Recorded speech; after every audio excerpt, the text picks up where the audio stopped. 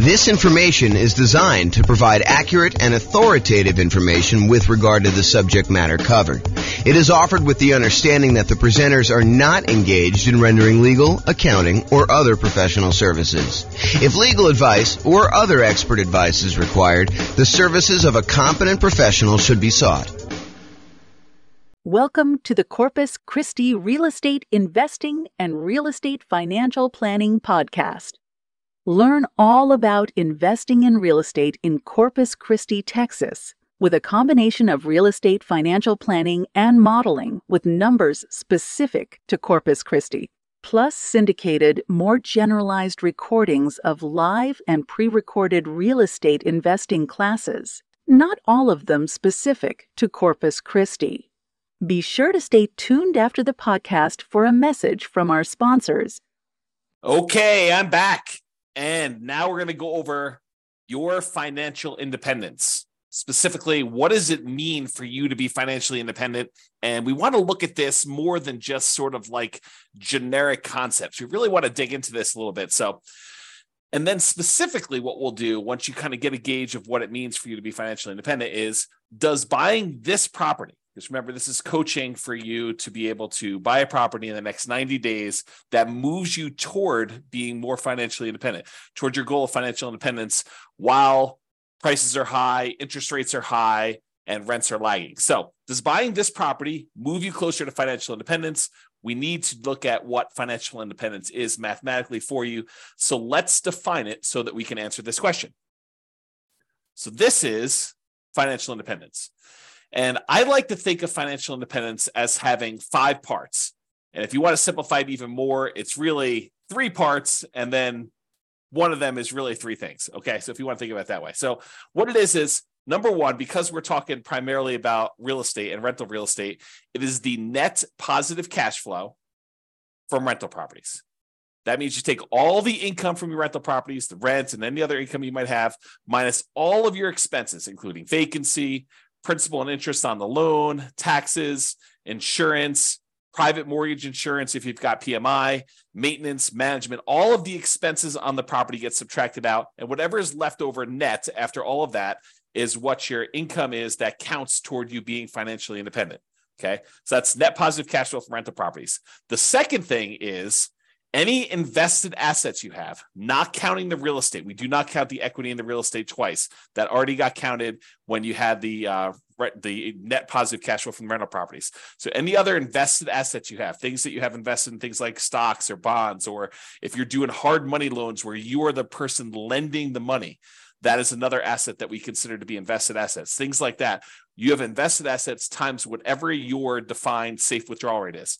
So if you believe in the 4% rule, which is a rule that was kind of made famous by the Trinity study, where they talk about what percentage of the amount of assets you have invested in stocks and bonds could you, in quote, safely withdraw from your portfolio and not likely run out of money. So what's the amount you could safely withdraw? It's a safe withdrawal rate. So some people will use 4%, some people will use 3%, some people use 5%. It's whatever you feel comfortable with. As far as that number goes. But that's the number 2 source of money for financial independence. So all other invested assets like stocks, bonds, or loans you have as a lender times your yearly safe withdrawal rate, that's number 2. Then the other 3 are all different sources of passive income. And they are, number 1, Social Security. So any Social Security that you're receiving. Any annuities, if you went and you bought an annuity is money you give to an insurance company that they pay out. This is the layman's term, by the way, layman's definition. So any money you invest with an insurance company, you usually buy a lump sum amount, and then they pay you out a certain amount each year or each month based on how much you invested with them. And usually it's for your lifetime or you and your spouse's lifetime or something complex like that. I'm not going to go into a ton of details, but that's number 2 source of passive income, annuities. And number 3 is pensions. So all 5 again, net positive cash flow from rental properties, any invested assets you have times your safe withdrawal rate, and then the 3 sources of passive income, Social Security, annuities, or pensions. The sum of all of those must exceed your expenses in order for you to be financially independent. So if you think about it, you say to yourself, okay, I'm living on $2,000 a month, $5,000 a month, $10,000 a month, $100,000 a month, whatever your expenses are for you to kind of support yourself in whatever lifestyle you've defined for yourself when you are financially independent, when you no longer have to work. If all of the sources of income, net positive cash flow, invested assets times safe withdrawal rate, all three sources of passive income, when that exceeds the amount of money you need to live on, then you are considered financially independent.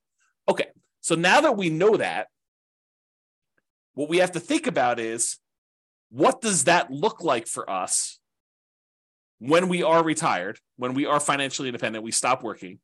What assets will we have in place? And I'll get to that here in a second on another slide, but that's where we're headed with this. We're going to want to say, does buying this property contribute toward those goals? Is the property I'm thinking about buying, do I want to hold on to that? Do I want to own that at some point in the future where I am financially independent? Or am I using it as like a intermediate short-term asset that I'm going to hold for a period of time, and then I'm going to sell it off, or I'm going to do a cash out refinance, or I'm going to do something with it in order to use the proceeds, the return from that, because it can affect what we focus on. If you're going to hold it long term and have it be providing net positive cash flow from your rental properties as your source of income, then having maximized your cash flow in that property is probably pretty important. But if you're really saying, look, I'm only going to hold this thing for 1, 2, 3, 4 years, 5 years until I actually sell it, then I'm going to take the proceeds and pay off other rental properties. I'm going to take the proceeds and I'm going to go buy annuities. I'm going to take the proceeds and I'm going to invest in stocks or bonds or whatever I'm going to do. If I'm going to do that, then maybe cash flow is not the most important thing you should be focusing on. And maybe buying a property at a discount, getting a big chunk of equity, and then focusing on properties that are likely to go up in value, some type of either forced appreciation or organic or natural appreciation, the tendency for property values to kind of increase over time, those can become much more important drivers of your overall return if you plan on selling it. So really the thinking is, we're talking about buying a property in the next 90 days that moves you toward financial independence. That may be cash flow. And I think for a lot of folks it is, but not everybody. And so we'll talk about that in a little bit more detail. A couple of clarifications on this financial independence concept, though, before we move on. I think I mentioned this a second ago, but equity in your properties or any equity you have in businesses is already accounted for in cash flow. So you can't double dip. You can't say, I've got $1 million in stocks and I've got $1 million in equity in my properties and I'm getting $5,000 a month in positive cash flow. No. You can't use the equity in the properties. You're already counting that as the cash flow on the properties. So in other words, another way of thinking about this is the cash flow you're getting on your properties is the return on equity. If you think about it that way, it's the return you're getting on the equity you have in your properties. Now, the $1 million you have in stocks or bonds or some other type of investment, not the equity in your properties, that counts times your safe withdrawal rate. You can use that to kind of sum those up. You can't count the equity in properties or businesses, in my opinion, twice for your safe withdrawal rate, okay? Any payments on loans you've made, so if you're the lender, if you're being a hard money lender and people are coming to you and they're borrowing money from you and you're loaning them money so they can go buy fix and flips and you're getting 6, 7, 8, 9, 10, 12, 15% return, whatever it is, 18% return on your money, then that is not, you can't count the 12% you're getting on that. You don't do it that way. You count the loans as part of your overall invested portfolio, and you use that safe withdrawal rate on that money. So even if you're earning 10, 12, 15%, whatever it is on making these hard money loans, you're still using the 3, 4, 5% safe withdrawal rate number in order to determine how that counts towards you being financially independent. And then the last kind of comment I have in here for clarification is dividends are also part of your invested assets. It's not like you can count those separately or in addition. That already counts as part of your overall return you're earning on that money in stock market or bonds, or, if you're not getting really dividends on bonds, you're probably getting interest payments, but you get the idea. Okay. So those are some clarifications on that. Okay. So now that we've kind of talked about what the definition of financial independence is, I'm going to step back and we're going to talk about two different kind of parallel paths. One is what I call phases of financial independence. It kind of tells you what phase you're in on your journey to becoming fully financially independent. And then I have stages. And the stages I borrowed from, I think it's, what is the name of the website? I haven't linked that here. I'll tell you what it is in a second. The phases of financial independence, though, is sort of like my concept. The other ones are ones we got from the internet, and I'll show you where those are. I think it's Wallet Burst, if I'm not mistaken. So, okay, so phases of financial independence. financial independence phase one. This is when you are working toward having the absolute minimum you need to consider yourself financially independent. If you say to yourself, okay, if everything got really, really ugly and I had to quit my job because I just couldn't stand it anymore, or I lost my job, how much would I need in order to live at the bare minimum level? This is sort of like, you're not doing all the vacations you want to do. This is sort of like, just barely getting by with how much you need for food and clothing and insurance and taxes and all the other stuff you need, but just the bare minimum to kind of scrape by. That's minimal financial independence, what I might call the minimum target monthly income in retirement. That's sort of the way I think about it. It's like, how much at a minimum would you need monthly in order to live your kind of just scrape by? What some people might call like lean financial independence, retire early. So phase one is when you're working toward having enough money where you would be financially independent with a minimum amount. So you're not there yet in phase one. You're working toward that. Phase two is you've achieved enough to have the minimum. So you've successfully achieved the minimum target monthly income in retirement, enough assets between rent on, the net positive cash flow on all your rental properties and any invested assets have safe withdrawal rate or any of the passive income sources, Social Security, pensions, or annuities. The sum of all of those meets your minimum threshold. That's the point where you get to where you're like, okay, I can take a sigh of relief. And if something really bad happened, I have enough to kind of scrape by. Then you're in phase two. In phase two, you have the minimum amount, but you're working toward the ideal amount where you are comfortable with your financial independence. This is more like you have your ideal monthly income. You're able to do the traveling you want to do. You're able to, have the things you want to have and kind of go out to eat a few times or whatever it is that means the ideal means to you. So you're working toward ideal. You've achieved minimum. You're working toward ideal. That's phase two. Phase three is you've met your ideal number. You've achieved the ideal number where you have enough coming in, where you are very comfortable. Some people might call that fat fire, where you're very, very comfortable and you'd have that, but you're working toward having a margin of safety for your ideal lifestyle. Because if the stock market declined or real estate values and rents went down or expenses on the properties went up or vacancy went way up because you have another pandemic or something like that, you could actually dip below your ideal and not quite have enough. So in phase three, you've achieved your ideal, but we're working toward you having a margin of safety such that if the market goes against you, you don't have to retrench your lifestyle. You don't have to reduce your lifestyle. And then phase four is you have greater than 2 times your ideal target monthly income in retirement, making your ideal lifestyle resilient and safe and continuing to work toward leaving a legacy. In my opinion, and you can do whatever you want with your money, but in my opinion, you want to get to the point where you have 2 times your ideal. And then after that, you can give away anything you want above that. But 2 times sets you up so that you are resilient and safe in case something happens and the market goes against you, where you can still maintain your existing ideal lifestyle. Okay. So those are the phases. Phase one, you're working toward your minimum. Phase two, you've achieved your minimum. You're working towards your ideal. Phase three, you've actually achieved your ideal, but you're working toward becoming safe. And phase four, where you're working on leaving a legacy because you have 2 times your ideal coming in. Okay, so those are the phases of financial independence. You might hear me talk about those. So I wanted to go over them so that you kind of understand where we're coming from with those concepts. Now, so WalletBurst has their own kind of stages of financial independence, and you kind of will see these written around the internet. I don't know if they came up with this, but they did a really nice visual. And so I'll show you what it is. So these are the sort of like the stages or the milestones on your financial independence journey. So a lot of folks, they start off with negative net worth. They have more debts than they have assets. They've got student loans, or they have negative equity in their property, or whatever it is that they have there. They start off with negative net worth. So that's sort of the baseline stage. Eventually, you get back to 0 net worth. So that's an achievement from having negative net worth, where your liabilities are worth more than your assets, is where you have negative net worth. 0 is where your assets and your liabilities are at least even, and And that's kind of where you are. Some people will not have negative net worth. They'll kind of not fall into the trap of having, student loans or whatever it is coming out of college, and they'll start with zero net worth. So zero net worth is where you're break even.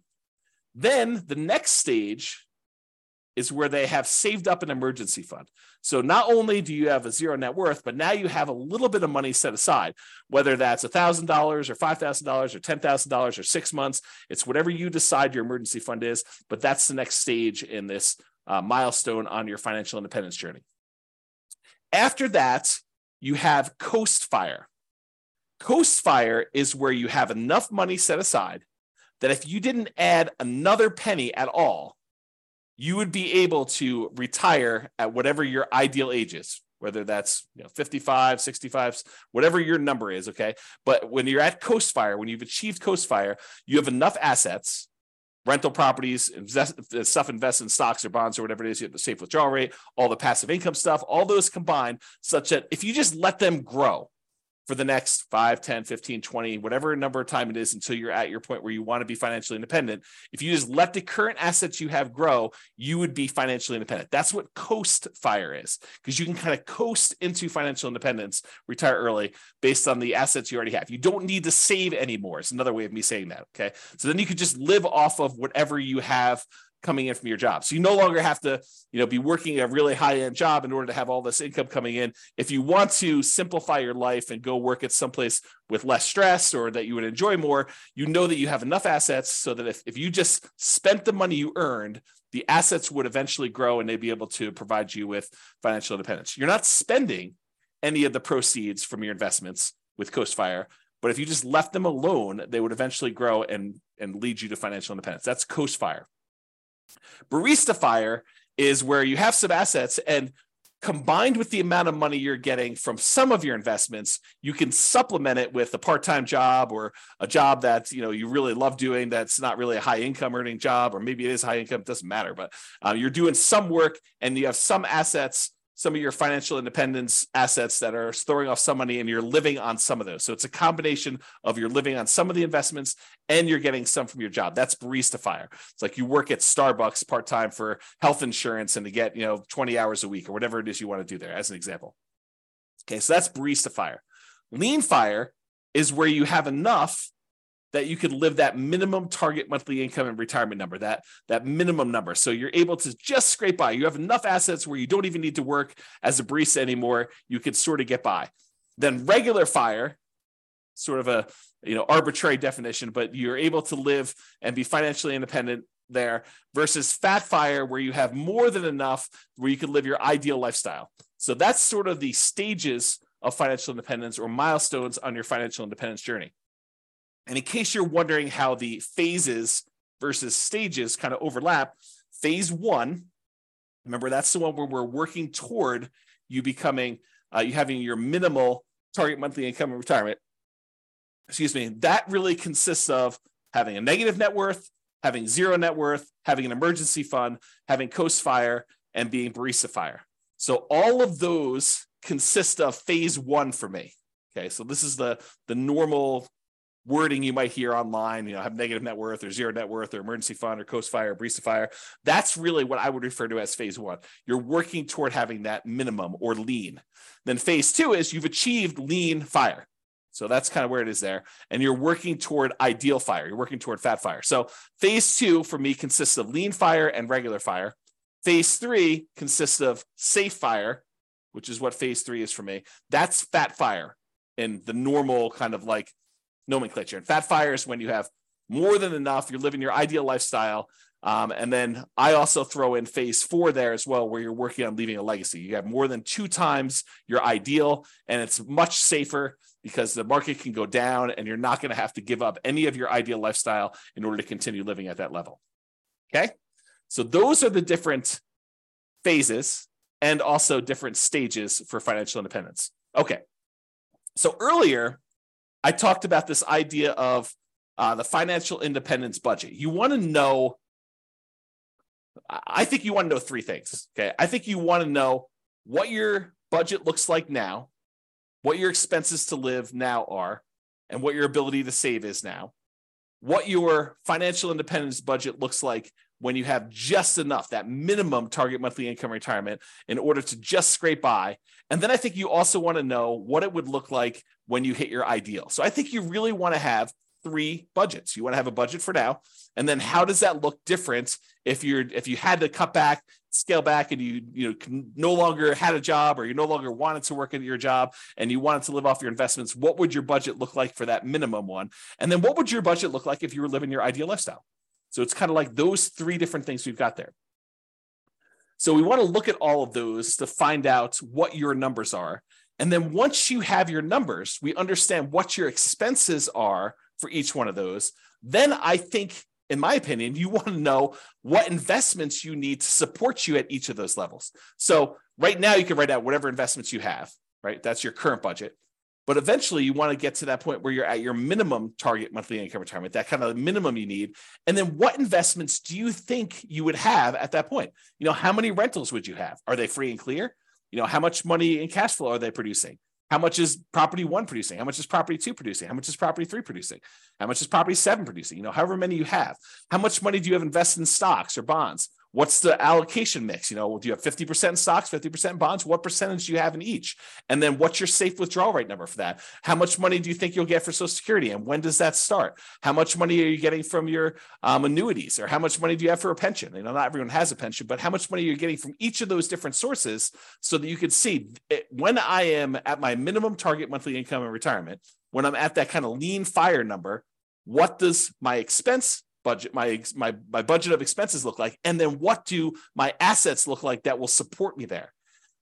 Then once you have that, and you do the same thing for ideal, right? You go look at whatever your ideal one is, you say, what assets would I have for each one of those? But once you get to that point, okay, I think when I get to my minimum target monthly income, I'm going to have 3 free and clear properties and $500,000 in stocks and bonds in whatever split I've got, 80-20 with 80% being in stocks or whatever it makes sense for you times your safe withdrawal rate. I'm going to have a little bit coming in from Social Security, but that's not going to start until I'm age, whatever it is, 65. And then I don't have any annuities and I don't have any pension. It's a probably pretty common sort of setup. You've got some real estate, you got some money invested in stocks and bonds, and then you've got, nothing in, maybe a little in Social Security from your job, but probably not a pension, probably not any annuities, or maybe you have different. So you go look at whatever you would need for that. And then you say, okay, where am I short?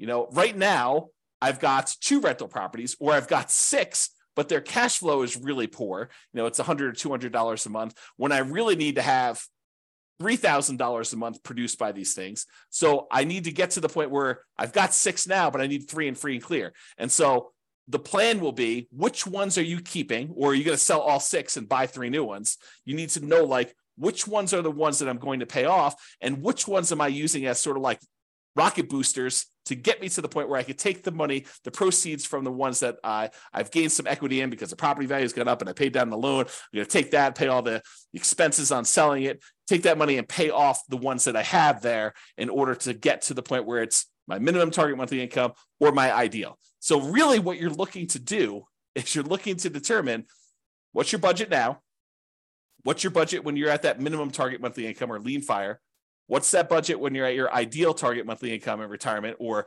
fat fire, and what are the assets, what's the financial independence assets distribution, the allocation you have for each of those levels. What is it right now? What will it be when you're at that minimum? And what will it be when you're at that ideal? And you want to plan for that. Then the question to ask is, does the property I'm looking to buy right now move me toward that goal? If you're at, you're working toward your minimum, does it get me closer to that minimum target monthly income retirement? Is the property I'm buying one that I'm going to use as a rocket booster to pay off other properties because I'm not going to keep this to be free and clear? Or is this one of the ones that I want to ultimately pay off and keep long term? It's kind of, what are you thinking with that property? What is it going to be for you? So that's what you want to be thinking about. And you want to do the same for ideal. Okay. And to help you, I've got a ultimate financial independence retire early budget. And it really is 3 budgets in one. It's got your current list of all your expenses, your minimum, that's your minimum target monthly income, your ideal, And then at the end, it will allow you to put in kind of your current annuity, Social Security, pensions, and net rental property cash flow. And it will tell you how much you need in stocks and bonds at whatever safe withdrawal rate you put in order to make up the difference. In some cases, it's zero because you're already there, right? And then it will do the same for your current, your minimum, and your ideal. And I probably will do a whole separate video walking you through how to use this budget. But your homework is to do the budget because you want to know, where am I now? What's my minimum? What's my ideal? And then does buying this new property move me toward that goal? Because one of the worst things we could do, maybe it's not the worst thing we do, but it's up there. One of the worst things we could do is we could buy a property that doesn't actually move us toward our goal. Maybe it's a property that cash flows, but maybe we don't need cash flow right now. Maybe what we really need to do is be paying off this other property. And maybe we shouldn't be focusing just in on cash flow if we can get an overall return higher if we look at all of the other aspects and not just focus on cash flow. Just as an example, imagine you're in a market where you have really good cash flow. Let's call it $200 a month on a reasonable down payment. But you could go invest in a different property where, and that market where you have $200 a month in cash flow does not appreciate. It's a market that historically has seen very low or no appreciation. You only are getting cash flow on that property and some maybe debt pay down and some depreciation, but you're not really getting appreciation at all. The tendency of property values to go up. Okay. So you're not really seeing that. Or you can go to another market where maybe that has break-even cash flow or $50 a month positive cash flow, something that's much smaller, but the overall return is much greater because you're seeing appreciation. Maybe you're able to even buy it at a discount and capture $10,000, $20,000, $30,000 or whatever it is that you're able to buy it at a big discount. And that could make up for a lot of positive cash flow, especially if you have a really short time horizon. Okay. So I'm just having you start to think about this as we go. And if you need coaching and help on this, that's what we're here for. That's why it's a coaching program and not just a class, a course, right? So if you need help with that, that's what we're going to be discussing in the things if you need help with it. So the idea though is to look at your property and decide, does this move me toward financial independence, my specific financial independence, your definition, or does it not? And so that's what we're thinking about. And we'll have to do another class and go over this budget and stuff. Okay. So this is a visual from Financial Independence Retire Early Belgium.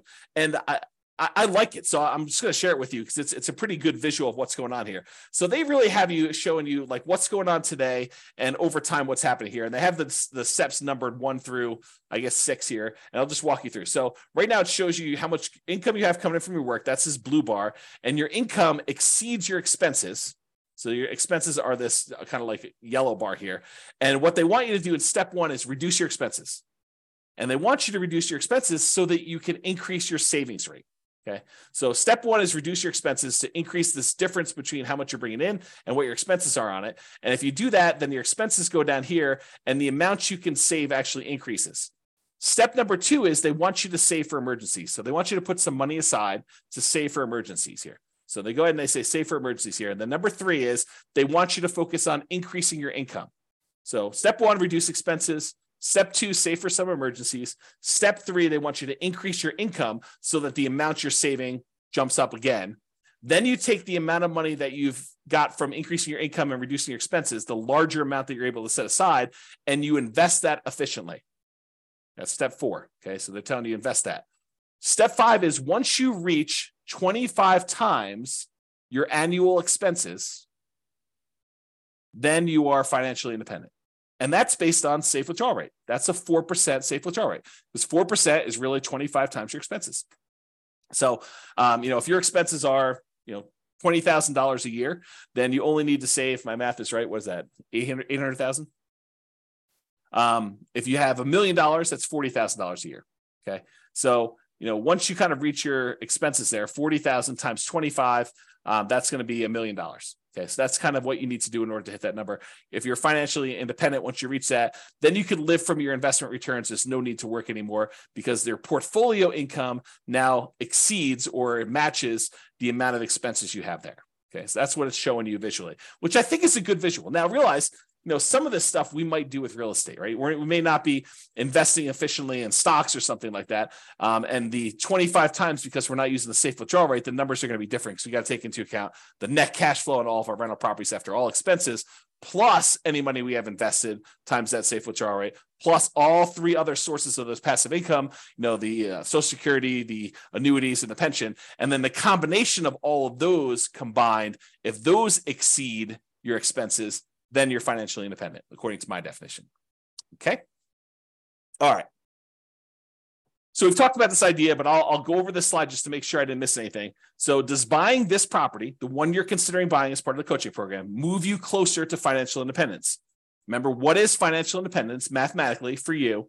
It's how much are you going to have in passive income, Social Security, pensions, annuities. You want to know that number.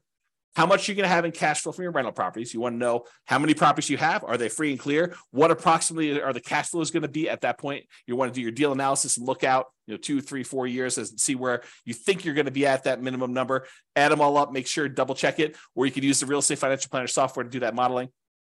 So you add up the passive income, Social Security, pensions, annuities, the cash flow from rental properties, and any of those invested assets times your safe withdrawal rate. You sum all of those up and you find out exactly what the distribution of your assets are when you are financially independent to find out if buying this property moves you closer to fulfilling that particular vision of your future. You need to have the vision of your future. Then you need to actually make it real by doing things today that will be there for you. Okay. Sometimes that means buying a property that has great cash flow so that you can keep it long-term. Sometimes that means buying a property that has really good overall return so that you can hold on to it for a year or 2 or 3 or 4 or 5, then sell it and do pay off properties or invest in other assets or buy annuities or, sell off all your portfolio and reinvest it into one big, multifamily property or whatever your goal is to kind of be at for that. Okay. So know your outcome and your target. So you know if taking the action in front of you moves you closer or farther away from the target.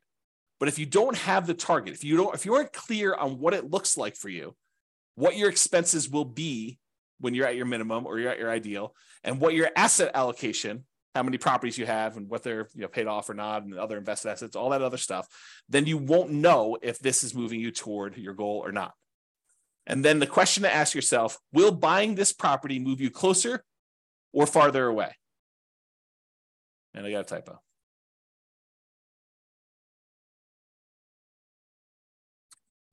Or farther away. Okay, resuming.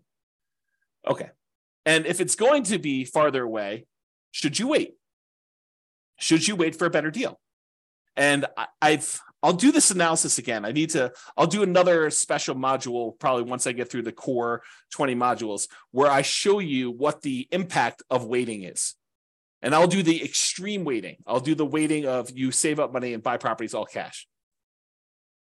Okay. And we'll show you what the penalty is for waiting. For most of you, it's not as bad as you think. And so waiting is not a bad thing to do. If it makes sense for you to kind of like save up a little bit more, then that's not the worst thing in the world. It doesn't penalize you as much as you might think. And I'll show you exact numbers on that. Okay. And rarely in life is something a straight line. Usually there's zigging and zagging. You may be acquiring more properties than you need with the expectation of, higher than stock market rates of return when you're investing in these properties because you're actively managing them. And then you're able to eventually sell some of those properties off and pay off others, or convert the proceeds to investing something other than real estate, like stocks or bonds or whatever else you're investing in, or annuities, and then live off the safe withdrawal rate or the annuities or whatever else you're investing in. So a lot of times it's not straight line where you're buying a property and you're immediately paying that thing off. In fact, we'll do math and I'll show you which one's faster and safer, because we'll look at the measures of risk as well in the coaching. So we'll look at and say, look, if you do it this way, you're getting this return by paying off your debt, which is usually the return. The return you're getting is the interest rate on your mortgage, which when you have a 7% mortgage isn't probably the worst thing in the world to pay off. But if you've got a 3% or 4% mortgage, maybe that's not the one you want to pay off. If you can invest in something else and get higher than a 3 or 4% return, especially if it's a very solid, very likely return. Okay. So your intentions, your desires, and your plan can and probably will change over time. So we're taking a snapshot today of your best guess as to what you think it'll be when you get to your minimum. But a year from now, when you have more numbers, you have better numbers, you're like, okay, well, now my properties went up a lot faster than I thought. I got a lot more equity than I thought. And maybe my cash flow is better than I thought or worse than I thought. Do I need to adjust my plan? Do I want to have more free and clear properties or less free and clear properties? Or maybe my expenses increased a lot faster than what I thought inflation was going to be. So all of these things can and probably will change. So your plan's not set in stone. There's no perfect plan, but planning is helpful. It gives us something to aim for so that we're likely to move toward that, even if we have to adjust a little bit later. Okay. So I think a lot of real estate investors have cash flow as their goal. They're really focused in on cash flow, cash flow, cash flow. That's the only return I'm looking at, because historically, and probably until you've seen my definition of what financial independence is and better understood that, and you'll understand a lot better as we do more examples and stuff. But most of them are focusing on that because they only think about, the positive cash flow part of the return they have on that kind of like triangle, the star rather.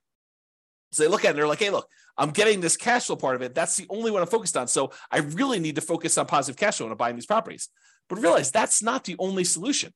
Sometimes we want to take a property that we're buying that's going to give us a really good chunk of money that we could then use to pay off another property, or we could use to invest in stocks or bonds or whatever it is, and then live off that safe withdrawal rate, or use it as a down payment to buy an even bigger property or something like that. So a lot of investors are focused on that cash flow when that's only one of the ways to get there. And sometimes it's the hardest way to get there. And we'll look at a lot of examples as we dig into this and during the coaching stuff together, but that's really the thinking, okay? So cash flow isn't everything. Passive income from Social Security, pensions, annuities, the net cash flow from rentals, and then that yearly safe withdrawal rate are all 3 or 5, depending if you think of the passive income as 3 different things or you think of it as one, but they're all different ways to get you to financial independence. So it doesn't have to be cash flow. In fact, it sometimes is better to not do cash flow.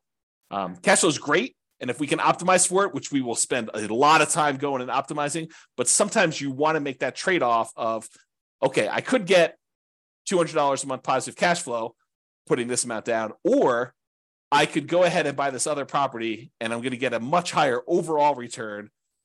And it's probably better to do that based on where I'm going with my plan for financial independence of wanting free and clear properties or wanting some properties that have great cash flow and then also having some assets outside of real estate. Okay. So we will go into ridiculous detail on how to improve cash flow. So just stick it out for now. But cash flow isn't the only reason to invest in real estate. 2 significant examples come to mind. You may want to build up an asset base and then improve cash flow by converting to free and clear rental property. So if you ever read the old book by Robert Allen, it's called Creating Wealth. And in that model, he basically talked about buying, and it's been a long time since I read the book, but I'll give you my memory version of the book. And of course, if it's different, then the book is the book, right? I mean, if I tell you the story slightly wrong, but I'll get the basic idea. I think what he told you to do is go buy 2 properties a year for 10 years. And you'd have 20 properties at the end of 10 years. And you could go take half of them at that point, 10 of the properties, sell them, use the proceeds to pay off the other 10 that you kept, and they would then be free and clear, and you'd have great cash flow on those. Okay, so that was his model. Buy 2 properties a year for 10 years, 20 properties total, sell off half of them, pay off the 10 that you kept, and you'll be able to do that. So that could be a strategy. And in that strategy, having the short-term cash flow isn't all that important. Okay, it can be important depending on what your goal is, but it wasn't all that important in that particular plan. Okay, so you could then buy a bunch of properties and then naturally pay off properties with cash flow. Any extra cash flow you're getting, you're really using to pay down the debt on them to get them free and clear as fast as you can. Or you take the extra cash flow you've got on the properties and you invest it in something else, stocks or bonds or whatever, let that grow at 6, 7, 8, 9, 10%, whatever you're able to get in the stock market, that you feel comfortable with. And then you could take the proceeds from that and use that to pay off, 3 or 4 or 5% mortgages that you have saved up. And if you're getting a higher return on keeping the money invested in the stock market, then it's actually faster to keep the money invested in the stock market until you have enough to completely pay off the mortgage than to take the money, pay off the mortgage at 3 or 4 or 5, 6%, when you could be earning 6, 7, 8, 9, 10%, whatever it is that you're able to earn on the other investments that are not real estate. Okay. So Some thoughts there. Or you may want to grow your assets with real estate, then convert those assets to annuities or yearly safe withdrawal rate on invested assets. We talked about that idea. You want to go and say, okay, I'm going to buy 10 properties over the next 10 years. So I'm going to move into each one, live there for a year as a nomad, and then put low down, 5% down, buy a property, convert that to a rental, and repeat that process until I have 10 rentals that I put 5% down on each. And then at the end of that, I'm going to take all of them and I'm going to sell them off, take the big chunk of money that I have accumulated from the property values going up and the loans being paid down and whatever little cash flow I had, if any, by doing that strategy, and take that big lump sum of money, invest it in the stock market and bonds, and live off that as a safe withdrawal rate, or take that big chunk of money and buy yourself annuities so that you have an insurance product that you have longevity with, and you're not going to run out of money by having your money invested as annuity, because that's for your life, the duration of your lifetime. Okay. All right. So let's now talk about why building up your assets and why the first $100,000 is the hardest to acquire. And then we're going to return to real estate for building up your asset base. So I'm going to kind of diverge for a second, talk about why the first $100,000 is the hardest. And we'll go into detail on that, and then we'll return to real estate. So first 100K is the hardest. So Charlie Munger, who is Warren Buffett's partner, there's a quote from Janet Lowe in Damn Right, Behind the Scenes with Berkshire Hathaway billionaire Charlie Munger. So here's the quote. Charlie Munger has said that accumulating the first $100,000 from a standing start with no seed money is the most difficult part of building wealth. So this is me commenting now. So he's basically telling you that first $100,000 that you take the time to acquire is the absolute most difficult part of building wealth. You got to do the first one. In a lot of cases, buying that first owner-occupant property with nothing down, or 3% down, or 3.5% down FHA, or 5% down conventional loan, moving in there, living there for a year or two, and then converting that one to a rental when you finally saved up to buy the next property with nothing down again, do a VA or USDA loan if you hadn't done one before, or saving up 3% down and doing your your conventional loan, or doing 3.5% down FHA to buy a single family home or a duplex or a triplex or a fourplex, and kind of repeating this process until you get to the point where you've now got $100,000 in equity. You need to do whatever it takes in order to get there. That's what he's basically telling you. And he's talking about stocks, but I've converted it to real estate for you. Okay. I'm going to continue with the quote. Making the first million was the next big hurdle. So all the kind of math we're going to talk about here about earning your first 100K and then using that to kind of build up to $1 million, that applies when you get to $1 million and you're trying to grow to 2 million or 3 million or 4 million or 5 million or 10 million or whatever your number is there. Okay. So to continue with the quote, to do that, a person must consistently underspend his income. You need to be saving money.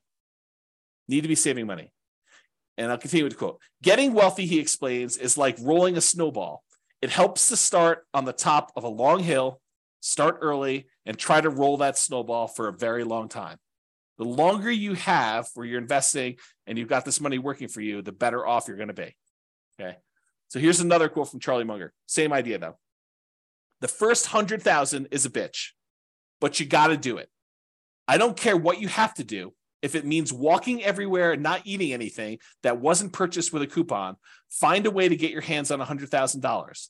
After that, you can ease off the gas a little bit. Okay. So do whatever it takes in order to get that kind of lump sum, that seed capital of $100,000 to be able to start from there. And then you can kind of grow it. So this is going to show you if you were investing $10,000 per year at 7% interest, and I assume that you added the $10,000 the last day of the year or the first day of the next year, if you want to even think about it that way. And so in year one, at the end of year one, you put $10,000 in. So you didn't earn any interest on the money in that first year. But then in year two, you earned $700, 7% on the $10,000 in interest, and you added another $10,000 at the end. Okay, so in year two, at the end, you have $20,700. In year three, you have about $32,000 and change. Year four, you have $44,000 and change. Then $57,000 next year, $71,000, $86,000, till finally 7.84 years from starting, where you're saving $10,000 a year, you've saved up your first $100,000. That's assuming a 7% return. Now, real estate typically has slightly better returns than that. And so we'll talk about what the returns are for real estate in another class, and we'll go into some detail as to how you can speed that up, especially if you're buying some properties at discounts or whatever you're doing there. We'll talk about some of those strategies. But it took you 7.84 years with you saving $10,000 a year to get to that first $100,000. So you might be a little bit discouraged, thinking to yourself, man, if it takes me 7.84 years to get to 100,000, if I have to do that 10 times in order to get to $1 million, if I want to have $1 million saved up for retirement, that's going to be like 78 years to get there. It doesn't work that way, though, because the first year is the hardest. It's the longest to do that. Saving the same $10,000 that you were saving in the first year, it only takes you 5.1 years to earn that next $100,000.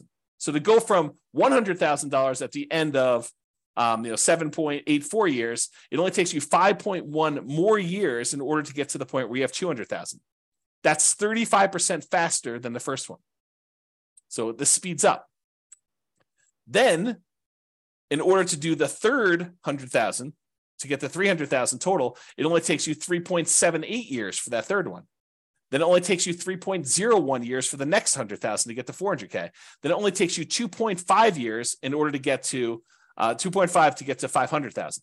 So it's getting progressively faster. You went from 7.84 years for the first 100K to 2.5 years in order to get that 400 to 500 growth. And you're investing the same amount. You're investing $10,000 a year. But the rest of it is coming from the investment growing at 7% per year. Okay. In order to get to $1 million, okay, it takes you, what is this total time here? A little bit more than about 30 years or so. But what's interesting is it took you 7.84 years in order to earn that first $100,000, but it only took you 6.37 years, or a year and a half less approximately, to earn the last 400,000. So in the time it took you to earn the first 100,000, in less time it took you to earn the last 400,000 on your way to $1 million. That should blow your mind, right? You're thinking to yourself, it took 7.84 years in order to earn that first 100K, but it only took me 6 years and change to earn 400,000 toward the end because of compounding. Okay. So another way to think about this, it took you 25% of the entire time to get to $1 million to earn the first $100,000.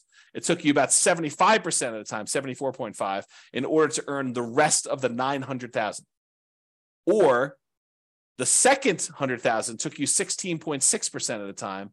It took you a little bit less than 60% of the time to earn $800,000, which is crazy. And that's why you need to do everything you can in order to get that first 100K, which for a lot of folks, that's going to be buying an owner-occupant property with a low down payment, like 3% down conventional or 0% down VA or USDA if you're a veteran, or if you're willing to live in a rural area outside of your town and commute in, put in whatever it takes in order to do that. If it means commuting to work for a year in order to be able to buy a USDA property with nothing down, and then you're eventually able to rent that property out and move to another property, that would be worthwhile. Okay. Or, put 5% down conventional property. If you've got that, or 3.5% down, and buy a duplex or triplex or a fourplex, or buy a single family home with 3.5% down. You could do that with a 3.5% down loan program. We're going to get into financing here in next class. Or you just go ahead and buy, traditional 20% down payments if you've got those, 15% down payment if you're willing to do PMI, 25% down if you want to improve your interest rate, which we'll talk about all these strategies when we get the financing. Okay. All right. So that was all using 7% return on your money, but leveraged real estate's probably not 7% per year. Now it could be less, but it's usually higher than 7% when you account for all of the different areas of return, which we're going to talk about in the return quadrants module. You have appreciation, the tendency for property values to go up over time. You've got that cash flow number, which is your net of all your expenses on your property, any income you've got coming in, including rent, minus vacancy, taxes, insurance, maintenance, management, all that stuff. And in some cases, that will be negative, but the overall return might still be positive because appreciation and the other returns are still big enough that they overcome the negative cash flow. You have debt pay down is another area of return. So the amount of money you're earning by paying down how much you owe on the loan each month, if you've got an amortizing loan, which we're going to go over all this detail in the modules, but it's kind of a preview. And then depreciation, the tax benefits of owning the rental property. When you take into account all those returns, plus the return from reserves, which we didn't really talk about here, then you'll be able to see that that's probably greater than 7% overall, especially if you're leveraged. Okay. And especially if you acquire an owner-occupant property, one you're going to move into with little or nothing down. You put very little down, the returns get crazy because the return is a small number. The return is large on the small amount that you put down, with 0% down or 3% down or 3.5% down. The returns just get out of whack, crazy good. And maybe even convert it to a rental after living in it for a year using the nomad strategy, which is nomad strategy is that buying a property as an owner occupant, living there for at least a year. It's a requirement of the lender that you live there for a year. And then after the year, you can convert it to a rental and you have very little money left in the deal. So if you imagine for a second that you had saved up 20% down to buy a rental property, you technically could buy probably 4 properties with that if you put 5% down on each over 4 years. So instead of buying 1 property with 20% down, you could buy 4 5% down properties, move in, live there for a year. At the end of the year, move out, convert that one to a rental, buy another one 5% down, live there for a year, then move out after a year, convert that one to a rental. Now you got 2 rentals, move into the third one, 5% down, and repeat the process until you get as many rentals as you want, continuing to put that 5% down. Okay. That's really the nomad strategy, which we talk about when we talk about strategies, which I believe is the next module. Okay. Property life cycle. And this relates back to what you're going to do with the property, right? So let's talk about this. So for the property you're considering buying, right? This is a coaching program about you buying a property in the next 90 days. The prices are high, interest rates are high, and rents are light. So what are you planning? What's your proposed property life cycle for the property? You're going to buy it, then do what? That's the question, right? You're going to buy it, then do what? Well, here are a couple options. It may not be all inclusive, but these are some of the big, pretty more common options you have. You could buy it, then you could sell it immediately. For example, let's say you want to flip a property to fund reinvestment or to pay off other properties. So you're like, look, I don't have a lot to put down, but I do have some money and I can go find a property that I could buy at a discount, put a little bit of sweat equity into it, fix it up, resell it, walk away with the down payment I had back, plus some profit on that, $10,000, $20,000, $30,000, whatever your number is in your marketplace that you're able to do for these flips. Then you take that money and you go and you reinvest it into something that you ultimately want to do. So you could buy this property with the intention of flipping it to then reinvest. Or maybe you're doing flips in order to pay off properties that you already own to get you to financial independence. You go look at your numbers, your budget, you say, look, I need 3 free and clear properties in order to be financially independent. And that's what I would like it to look like. I want free and clear properties with great cash flow. So now you're like, okay, well, if I'm going to go buy another property, maybe I buy a property that I'm going to make $10,000, $20,000, $30,000, $40,000, $50,000 by flipping it and use that money to pay off the properties you already own. Okay. So that could be what you do. Or maybe what you do is you flip properties, you keep the money that you made in profit to use on your next flip. So you have to borrow less money if you really want to, in order to do the flips, use some of your own money to be your source of funding for the flips. And then you kind of take the profits out again. And then eventually you have enough where you can pay off the entire mortgage in full. And then you do that in order to be financially independent. So you can look at it that way. So what's the proposed life cycle of the property you're buying now? Are you going to buy it, then sell it immediately? That's one option. Are you going to buy it now, then you're going to sell it within 5 years? And you're going to maybe do the same thing. You're going to fund either reinvestment by use as down payments for additional purchases, or maybe stocks or bonds, or whatever you're going to do, or pay off other properties with it. And what are you going to reinvest in? We talked about this: stocks, bonds, leverage up with real estate, use it to put another down payment and acquire additional properties with it. Maybe you want to deleverage real estate. Maybe you want to buy free and clear properties or do lower loan to value. You're like, hey, look, I'm having a hard time making properties cash flow, even with all the strategies we're talking about. Maybe it makes sense for me to, buy a property, sell it within 5 years, and then put 25% down as I acquire properties to get better cash flow, because I need that for whatever my financial independence goals are and my timeline. That's an option for you. Okay. Or if you're going to sell within 5 years, a lot of times we were doing that if you live in a property 2 out of the last 5 years, any gains you had on that property are zero. Capital gains you have on that property are zero, up to some limits. There's some limitations on that. Okay. Or maybe you're doing lease options where you're buying properties and you're immediately putting a tenant buyer in the property, and they've got a year or 2 or 3 in order to be able to buy the property from you at a pre-agreed upon price. And so maybe the strategy is you're buying these properties to get your profit out to then reinvest in other things. We'll talk about this strategy more in the future too. So another proposed property life cycle might be you buy it, then you sell to either optimize or achieve financial independence. So you buy it, and then at some point in the future, 5 years from now, 6 years from now, 10 years from now, 15 years from now, you sell all the properties that are extra that you can use the proceeds from to pay off the properties you're going to keep and have free and clear properties. So you sell when you can convert real estate into paid off free and clear properties. Or maybe you get to the point where you're like acquired a bunch of properties and 16 years in the future, you have enough equity in your properties such that after all the expenses of sale, you can sell all of them. And whatever you net after real estate commissions, closing costs, capital gains taxes, and depreciation recapture taxes, all the taxes on that, you can take the proceeds and then you can invest that in stocks, bonds at a safe withdrawal rate. You can eliminate all of the active headaches of having to manage properties, because it might be more work for you to manage properties, even if it's a better return. And you're like, look, in retirement, I really want to be completely done. I want to unplug and I just want to put my money in stocks, bonds, or annuities, or whatever I can do. And you're going to actually sell all your real estate and convert it to there. So you can do that calculation to find out when selling them all leads to that. Okay. Or maybe you sell to de-risk when you reach financial independence. So you're like, look, I don't want to have this additional leveraged risk of having real estate, so I can go ahead and sell and de-risk some when you hit financial independence. Or maybe your proposed life cycle for this particular property, your proposed property life cycle is you're going to buy it and you're going to keep it forever. You pay off the loan naturally over whatever the amortization period is, 30-year loan, you pay it off over there, and then you keep it for cash flow. Or you're going to keep it forever, you're going to invest in something else temporarily. So any proceeds you have from cash flow on this property, you're going to invest in stocks or whatever it is. And then once you have enough from investing in stocks, you're going to then pay off the loan as a lump sum. You know, that something else might be stocks, bonds, whatever it is you're doing. And maybe you want to focus on the lowest mortgage balance first, or maybe you want to focus on the highest interest rate first. It's really up to you. And we could talk about which one is faster and how to optimize that and how that affects risk when we talk about some measures of risk later on and some strategies there.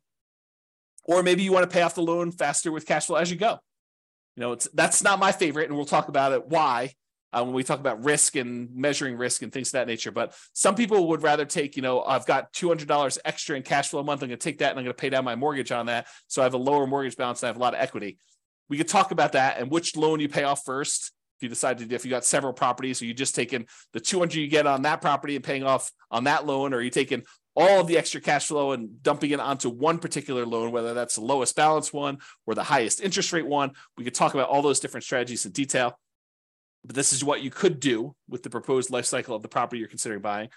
Or maybe you keep it forever, and then eventually you do a rate and term refinance. So let's say when you bought it, you had a 7% interest rate, and now interest rates are back down to 5% or 4%. You can do a refinance where you actually change the interest rate from 7 to 5 or 4, whatever it is right then, and then you get an improved cash flow on that property. Or maybe the interest rate's the same, but you've paid down enough of the loan that if you pushed it out and made it a 30-year loan again, maybe you have 10 years left on the loan, but if you push it out, make it a 30-year loan at this point, that will also lower your payment. So you can lower your payment even if the interest rate doesn't go down later. And we can talk about that too. Okay. And that would improve cash flow. So you can think to yourself, okay, 11 years in the future, or 5 years in the future, or 3 years in the future, when I'm getting closer to be financially independent, there are things we can do to manipulate, to kind of optimize our portfolio in order to push us over the edge of achieving financial independence. Maybe if you just took a snapshot of where we were at that time without doing some action, it would not be financially independent. Okay. Or maybe you decide, I'm going to buy the property now, I'm going to keep it forever, but I'm going to do a cash out refinance. So maybe you get to the point where you paid off the property, and one of the strategies you have is you're going to take one property that's free and clear, and you're going to do a 75% cash out refinance where you get cash, you borrow money from that property, and you live off the cash. Okay, so you live off of the whatever it is, $300,000 that you pull out for the property when you do a cash out refinance, and you consume that money until you go through it all, and then you go and you find your next free and clear property, and you pull out, $350,000 on that one at the time, and you consume that.